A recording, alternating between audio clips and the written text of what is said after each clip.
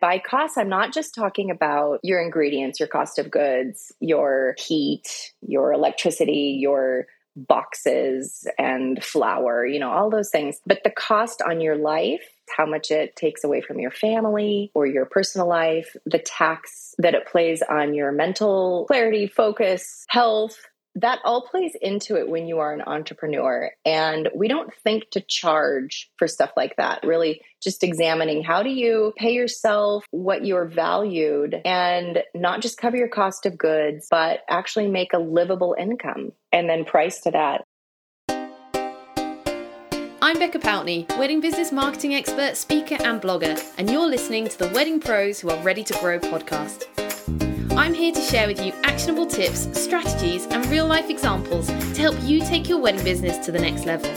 If you are an ambitious wedding business owner that wants to take your passion and use it to build a profitable, sustainable business doing what you love, then you're in the right place. Let's get going with today's episode.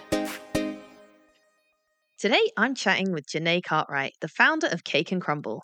Based in Seattle, Cake and Crumble is a totally gluten-free bakery creating wedding cakes, dessert bars, and lots of lovely treats that they supply wholesale to local coffee shops. I got the pleasure of meeting Jenae in person during my recent trip to the States, and I cannot wait to introduce her to all of you too. Jenae, welcome to the podcast.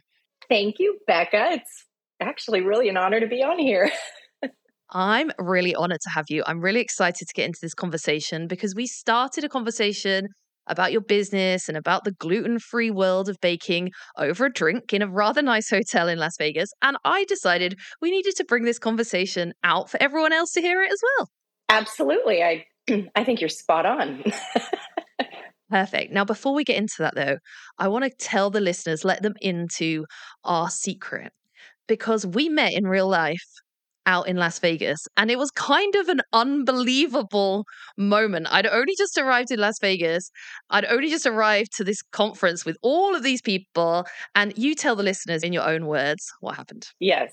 Well, I think for both of us, it was kind of surreal. I was minding my own business, just checking in at the Wedding MBA. And I'm looking down at my nameplate, and all of a sudden, the most distinctive, fresh, spring-like voice comes out of nowhere, and like chills went down my spine. I was like, what? This has to be Becca. And I turn around and there you are. So, your voice recognition. And what's so funny is, it's the wedding conference. It shouldn't have been surprising to find you there, but you're in England, right? You're in England? Yes.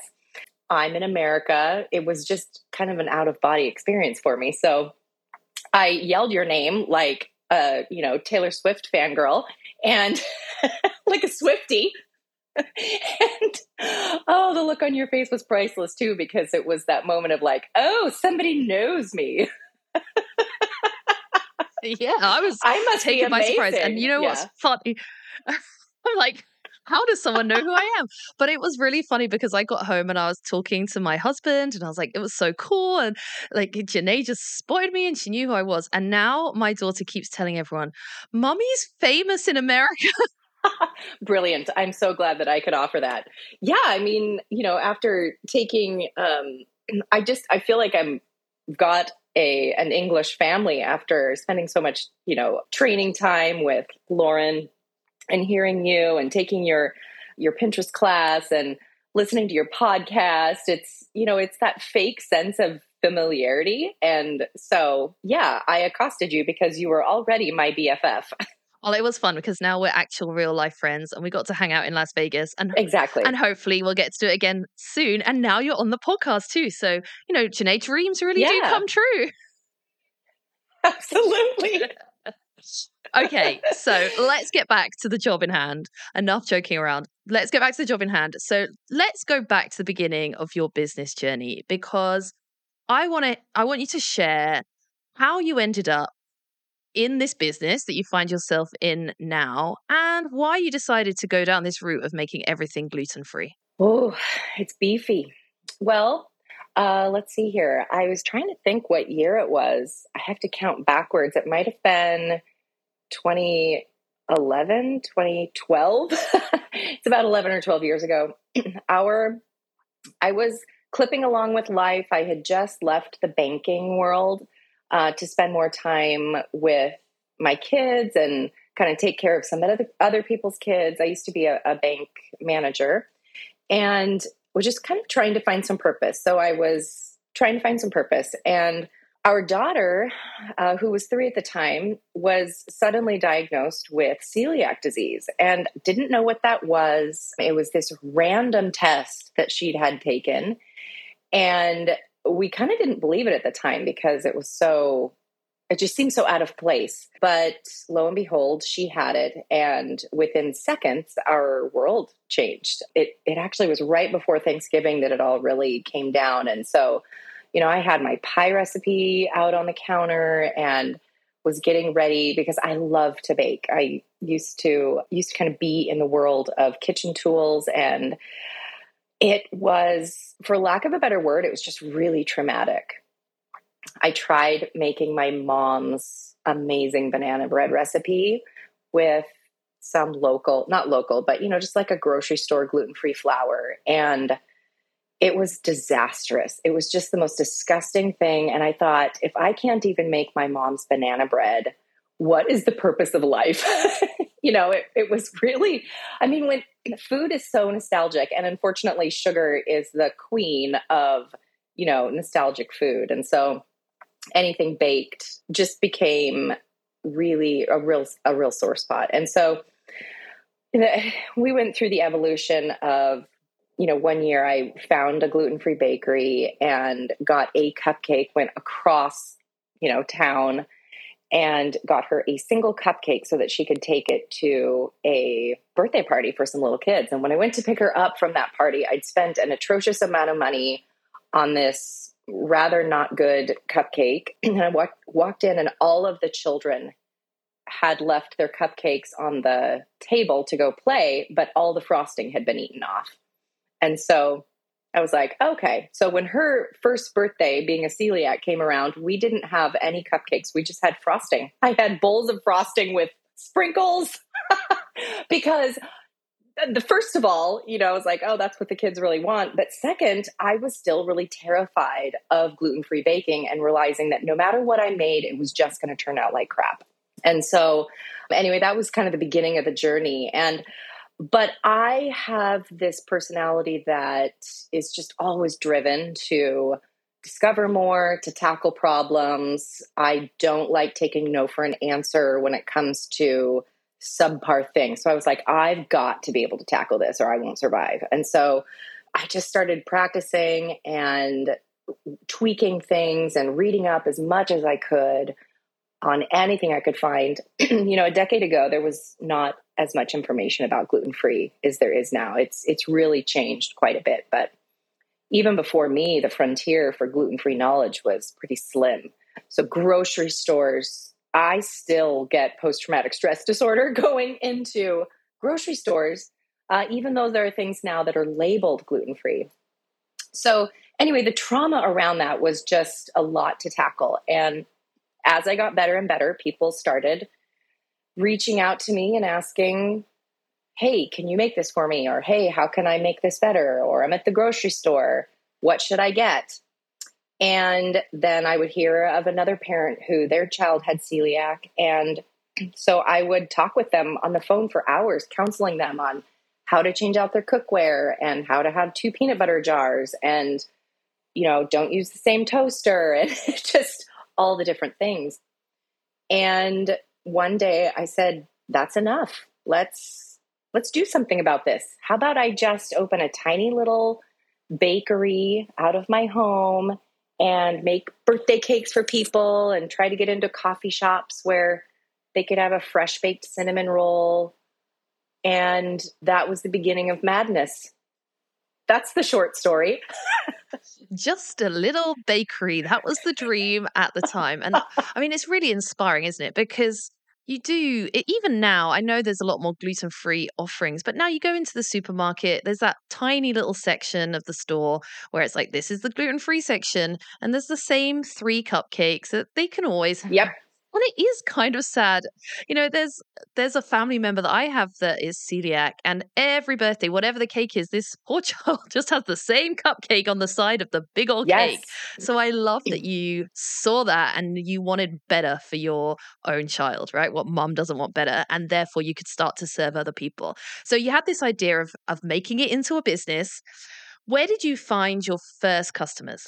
Ooh, well, as I said, interestingly, she was diagnosed around Thanksgiving, and the state of Washington finally allowed me to, they made me an official business as it was nearing Thanksgiving. So my very first orders were Thanksgiving pies. I offered I had some orders for apple pie and pumpkin pie and cherry pie, I believe. That was the induction. And then the type of license that I have to work out of my home here in the States, or at least in Washington State, there's two types. You can either have a cottage food permit, which you must use your home kitchen, your personal home kitchen to do your work. But then there are limitations surrounding the amount that you're allowed to do, the types of food, how much money you can make in a year. It's really meant for small operations, farmers market type stuff. And then there's a food processor license, which is you're basically a food manufacturer. And even though it's a small operation, I could easily simply transfer this to maybe a warehouse, but you have to do wholesale. And so I put my big girl panties on and went to a local bakery coffee shop, and sat down with her and offered her to taste my cinnamon roll and some muffins and some cookies. And we sat there for the longest time. I could tell she was afraid to taste it in front of me. And I was like, I get it. There's just such a stigma. So I said, I'm going to go use the restroom. Why don't you taste it? And I'll be right back. And when I came back and sat down, she just stared at me and she said, I have to admit, I was so afraid to eat this, but this is actually delicious. I can't even tell this is gluten-free. Let's do it. Let's start right now. So that was my first coffee shop. And now I have 20.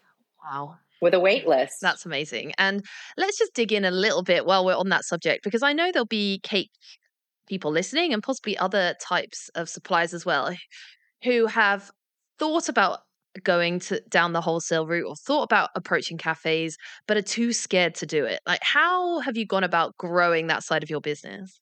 My official advice is run away. Don't do it. Was that surprising?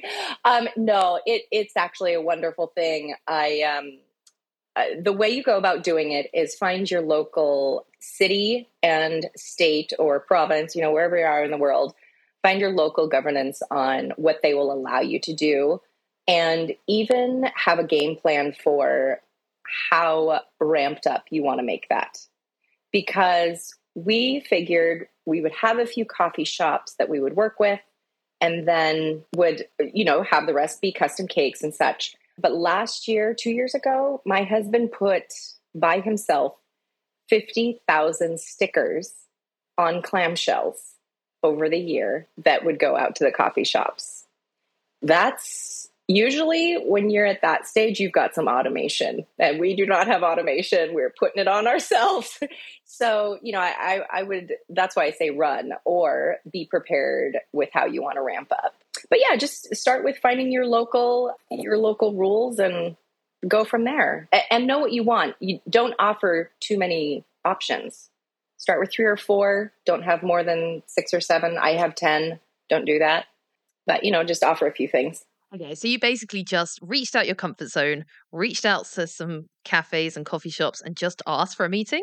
No, actually, the coffee shop that I told you about was the only one that I pitched. Everybody else came to me because word of mouth was powerful. Everybody wanted a gluten-free option. Oh, it's interesting because one of the things I talk about when I talk on stage is about how important it is to know your niche, and how if you become the expert in something, everyone will come to you because people have to have a reason. You have to be the go-to person for something. And it sounds to me like going down this niche of gluten-free, obviously you didn't plan to go down that route. Some people would think, well, that's a bit scary. It's a tiny little niche, but actually you've become known in your area as the go-to person for that thing. Yeah, I get often asked, "Oh, can you just make this, regular for me?" And the reality is I can, right? I'm an avid baker, but I can't, not for the bakery. Could do it on the side, friend for friend, but the bakery must remain completely gluten-free so that it's safe for someone with celiac disease. And so, yeah, sometimes having that really sharply defined niche is very freeing. It allows you to stay focused. Yeah. And it helps people to know that you're the go-to person for that, because actually, especially now, it's getting more and more important. Absolutely. All of these coffee shops need to be providing an alternative option for people, and you're the obvious choice for them to come to, even if you're trying to run away from it. Absolutely. And not to blindly segue into wedding cakes, but that's also what I'm trying to form with my, the luxury wedding cake side of my business is I am your option. If you want the best gluten-free, non-tasting gluten-free wedding cake, it will look fantastic and it will taste more fantastic. And there is no reason to attempt to just use some other bakery that can try to do gluten-free. I am your option. Insert evil laugh. I absolutely love it. And it's true, because your cakes are beautiful. I haven't tasted one because you didn't bring any with you, but hopefully next time we meet, I will get the opportunity to taste it. So talk to me about weddings then. How did you end up doing your first wedding cake? Because it's a far cry from doing wholesale baked goods and birthday cakes. Oh, it really is. I remember when I was meeting with a group of friends and excited about sitting down with this wedding couple and unsure of what to charge.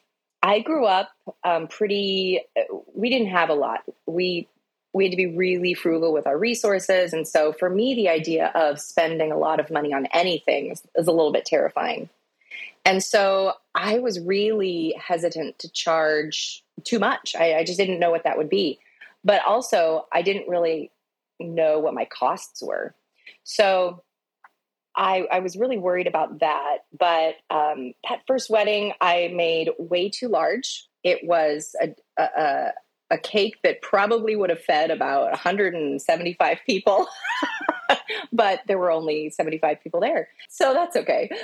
But yeah, it was a fun experience, very terrifying. I realized that transporting the cake was the most terrifying part of the entire process. And it's so funny, all the things you learn along the way to make life easier. But I don't know. So it's easy when people listen to a podcast and us talking to just assume that everything is rosy for you in your business. Oh, Jenae sounds like she's got it all together. Business came easy to her. But we all know that the reality to that is a little different. We all have our ups and downs. So when you look back over your years in the cake business, what would you say have been some of the things that have been a struggle? Well, the first one is not valuing myself enough. I think that the first struggle is just deep imposter syndrome. And I think that's really hard for any entrepreneur. I think another struggle is just simply not having all the information. And so you're winging it half the time, faking it till you make it, or working in response mode rather than playing defense rather than offense. Just so many different things coming at you. Or, I think the biggest struggle that I still have today, I've been open 7 years now, and is wearing all the hats. That, I think, is the biggest struggle, because I'm an artist and I am creative. I also have a business side of me. I mean, I managed a bank. I was in charge of millions of dollars and customer accounts and emails and training people. I can do all of that. But so often I feel like a failure on that end, which is why I have an accountant, because you can't, even though you can be an expert at everything, you also should not spend all of your time on those things. And so I pick and choose which areas of my business I will be kind of letting go for a little bit while I focus on something else. And I hate that cycle. So it's about learning who the other experts are that you can offload tasks to, or things that they can focus their expertise on. So that's probably been the biggest struggle. And I think that's a big learning curve for lots of people, because at the start we have to do everything because we've got no money coming in. And then as our businesses get more successful, we get busier and busier and busier. But letting go of tasks we know we can do ourselves and letting someone else do something, which is part of our business baby, is really, really difficult. Have you managed to outsource many things so far? Yes, some. I do have an employee. She bakes, she does almost exclusively the baking for the wholesale, so that I can focus more on weddings and custom work and the business side of things. I have an accountant. I have a virtual assistant, and who helps with emails and drawing out my proposals for wedding clients. So that's definitely been really helpful. My husband and daughter get forced into things all the time as well. So it is helpful when you have a village. Yeah, you need to eventually, because otherwise you will just burn out, or you have to just stop your business growth, because there is no way that one person can do all of the things and grow a big successful business. You will just hit burnout. Well, it's not even just about burnout. Some of it is because you are the one, you're one employee with 17 hats, which is just not feasible in the world of business. So often creatives start a business because someone says, hey, you should do this. You're really good at it. And so they don't have the skills to really ramp that up. And, I didn't get a business degree. My degree is actually in psychology. And then I've had a lot of training, hands-on training in the culinary world. So that's really helpful. But, when you don't know how to run a business, that's why bakeries so often fail, or any type of, small creative business, because you have that creative side, but then can't execute, don't realize how you have to pay your taxes, all the different things. And so, yeah, you have to lean on experts and give them the opportunity to shine so that you can shine. It's way more freeing. Yeah, 100%. I often use as an analogy when I talk about what I do. I'm like, I cannot bake. I'm known in my family for being an absolute disastrous baker. But what I can do is help a cake maker market themselves, because I'm good at marketing. You're good at cake. I'm good at marketing. Together, we can work on this. I don't need to be able to make a cake to help you market your business. So, yeah, we all have our own skills, and we need to learn which ones we can get from each other. Now, you mentioned at the beginning you have been working with Lauren here in the UK. She is a cake coach for Yes. personal development. You've taken my Pinterest course. You've done listening to all my podcasts as well. Why do you think personal development has been important for you on your business journey? Oh, boy. Probably one of the most important things. Without it, you stay stagnant because you're only working within the framework that you know. Every time I've taken training, my business has grown multiple fold. I'm not going to throw in numbers because I don't know them, because I'm not really a numbers person, even though I was a banker. That's not scary. Without it, my business would be stagnant. Not only does it just grow you richly, but it makes you look less like an imposter because you're actually doing the work. It's like when you're 45 and you feel like you're adulting finally. It just puts everything together. Now, I want to get into a bit of a subject that we talked slightly about when we were in that bar I mentioned in Las Vegas, and that is competitors. Because, as you said, when you first went into this world, there wasn't a whole lot of gluten-free stuff. But right now, it's kind of huge. More people are talking about vegan and gluten-free and all these kind of things. And I'm sure over the years, you've seen an increasing number of competitors or people starting to move a little bit into your niche. How have you personally dealt with that and stayed in your own lane? I think you have to be confident in what you offer, because I actually have to celebrate when other bakers or bakeries offer something that's gluten-free. So here in Seattle, we have quite a number of options.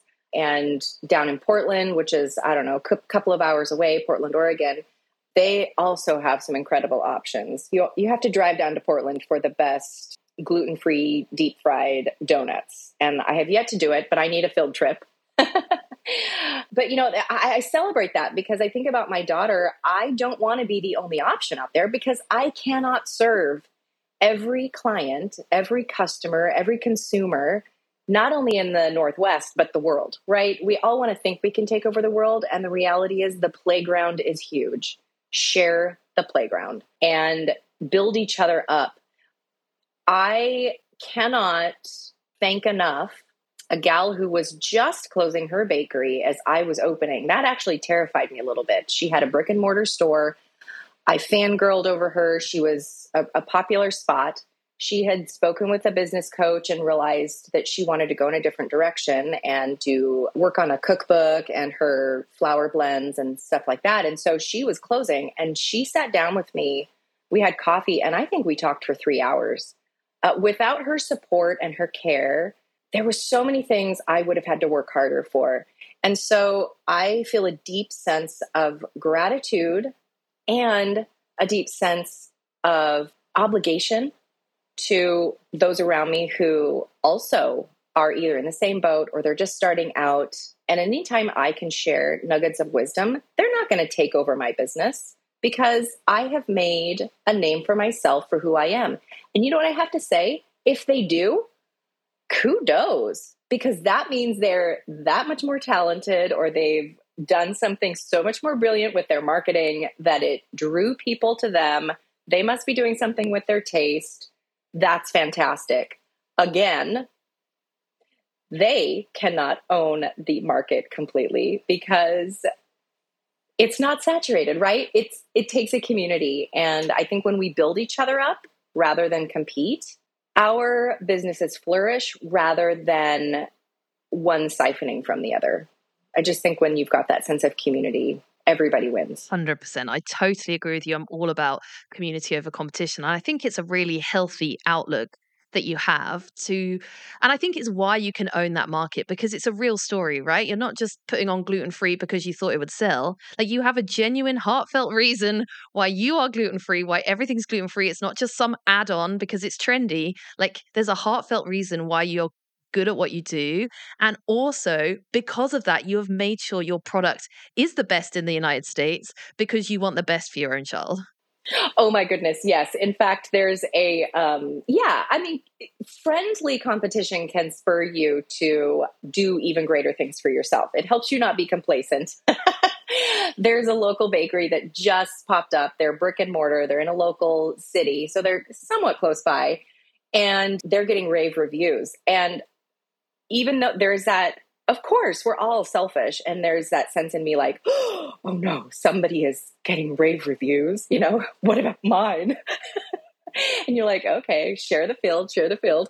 But my other first reaction is excitement because that means when I'm out with my daughter, I can go out and she can eat something safely. That's my whole goal. I want people to go to coffee shops. I want people to be sitting at the wedding, everybody eating the same wedding cake and then going, why is Janet eating the cake? She can't have gluten. And then somebody say, well, because the cake is gluten-free. And then go, what? Right? I want that. So if a local place is offering something that she can go and have a lovely time, I celebrate that.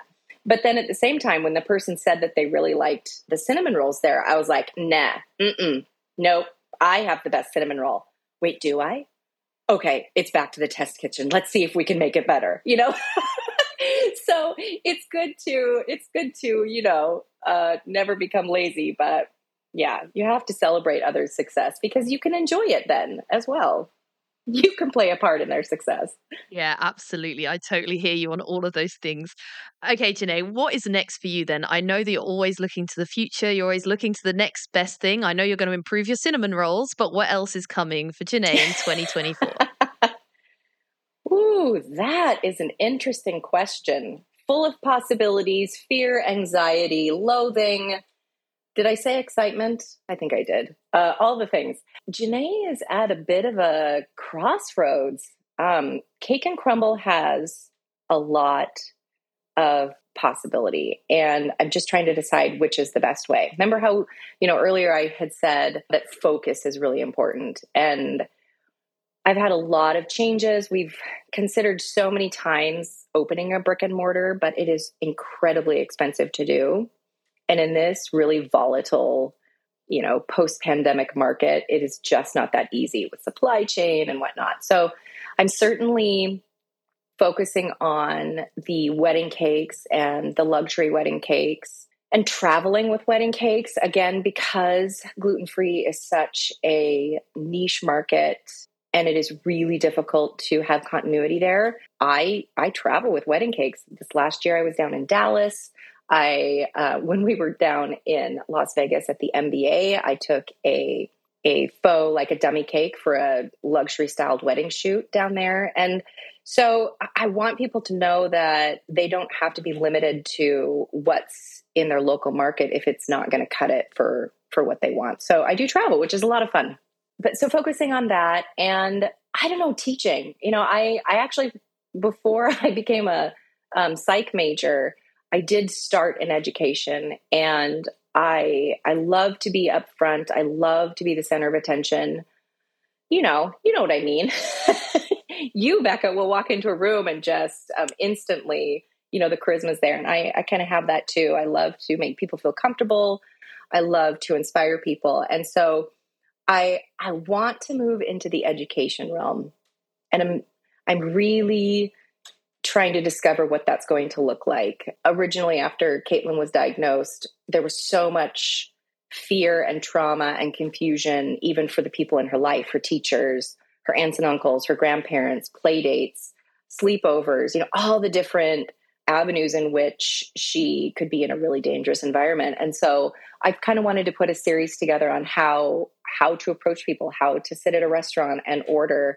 And there's books, but a lot of people don't have time to sit down and read a chapter book. So I'd love to be more interactive, do coaching, even fly in and teach people about their homes, work through their kitchens, help bakeries know how to put out an excellent gluten-free wedding cake or just a custom cake or a cinnamon roll, like consultation basis type stuff. I dream. I'm a bit of a dreamer.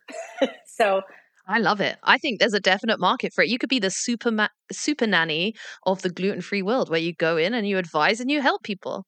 Yes. How can we like play off that? Super maid? No. What's a kitchen? Not a nanny, not a maid. Super cook? I think we need to work on the Super names. apron? That is not an area of business that I'm good at. Oh, yeah. We're not there yet. Well, we'll watch this space. I'm excited to see what you do next, Jenae, because I agree. You have got the charisma, you've got the knowledge, you're amazing at baking cakes. And I think that very soon you'll be able to announce that you're not only the best gluten-free wedding cake in the United States, but in the world. And I truly believe people will fly you out to the other side of the world to make a beautiful gluten-free wedding cake. And I hope it's in England so that we can hang out too. Now, Jenae, I always end the podcast with the same question, and I'm going to pose that to you now, which is this. What's one thing you personally wish you'd known sooner in your own wedding business? This is going to sound so cliche, but I wish I would have listened more closely to the voices that want you to watch your costs. And I also think that, and by costs, I'm not just talking about your ingredients, your cost of goods, your heat, your electricity, your boxes and flour, all those things. But the cost on your life, as far as how much it takes away from your family or your personal life, the tax that it plays on your mental clarity, focus, health, that all plays into it when you are an entrepreneur. And we don't think to charge for stuff like that. Lauren's class was so helpful in that, really just examining how do you pay yourself what you're valued and not just cover your cost of goods, but actually make a livable income and then price to that. And I think, unfortunately it's not about money, but when you're working, it is. Nobody works for free. Boeing, the people don't go in there because they just feel altruistic about plane parts. They go to make an income, and the creative sphere is no different. And so I think that, sometimes it's what I want to be able to do is have the freedom to have the altruistic spin when I can be philanthropic, offer something for free or do something. I don't want to say the word discount. I hate that, but really offer something that somebody can't afford. I love to be able to do that when I can, but I can't do that all the time, or I will myself go out of business, and then I'm not available to those customers that need me. So I think it's balancing the cost with care for your self-worth, not self-worth, but your worth as a business owner and an artist. That's such a good reminder. And I know there'll definitely be people listening that needed that reminder today to charge their worth and maybe even consider putting their prices up. Jenae, it's been such a pleasure to chat with you today. If people want to find out more, chat to you, or even order a gluten-free wedding cake for their wedding in London, where's the best place for them to find you? Oh, that's a great idea. London for sure. You can find me at cakeandcrumble.com or on Instagram. You can find me at cakeandcrumble.pnw. And of course, I'm on Facebook as well. I am still, all those hats I'm wearing, still implementing Becca's Pinterest. So that needs a little bit of work, but I am trying to focus on getting my Pinterest back up. And I'm sure that's Cake and Crumble, maybe .pnw as well. I don't know. I'll be sure to put the link to all of those places in the show notes so people can just go and click. Jenae, it's been so good. I hope to see you somewhere, somehow, in person again very soon. Absolutely. Thanks for having me. I love that conversation with Jenae. Isn't she great? I'm so glad we got the opportunity to have that chance meeting at Wedding MBA, and now we can actually be real life friends. I think she has so much inspiring things to share about the importance of niching, not worrying about the competitors and actually celebrating them, and just reminding you to value your own worth. If you want to check out her cakes, do go and take a look at them. I haven't had the chance to taste them, but hopefully I will soon. But I do believe they are going to taste incredible. I'll see you next time.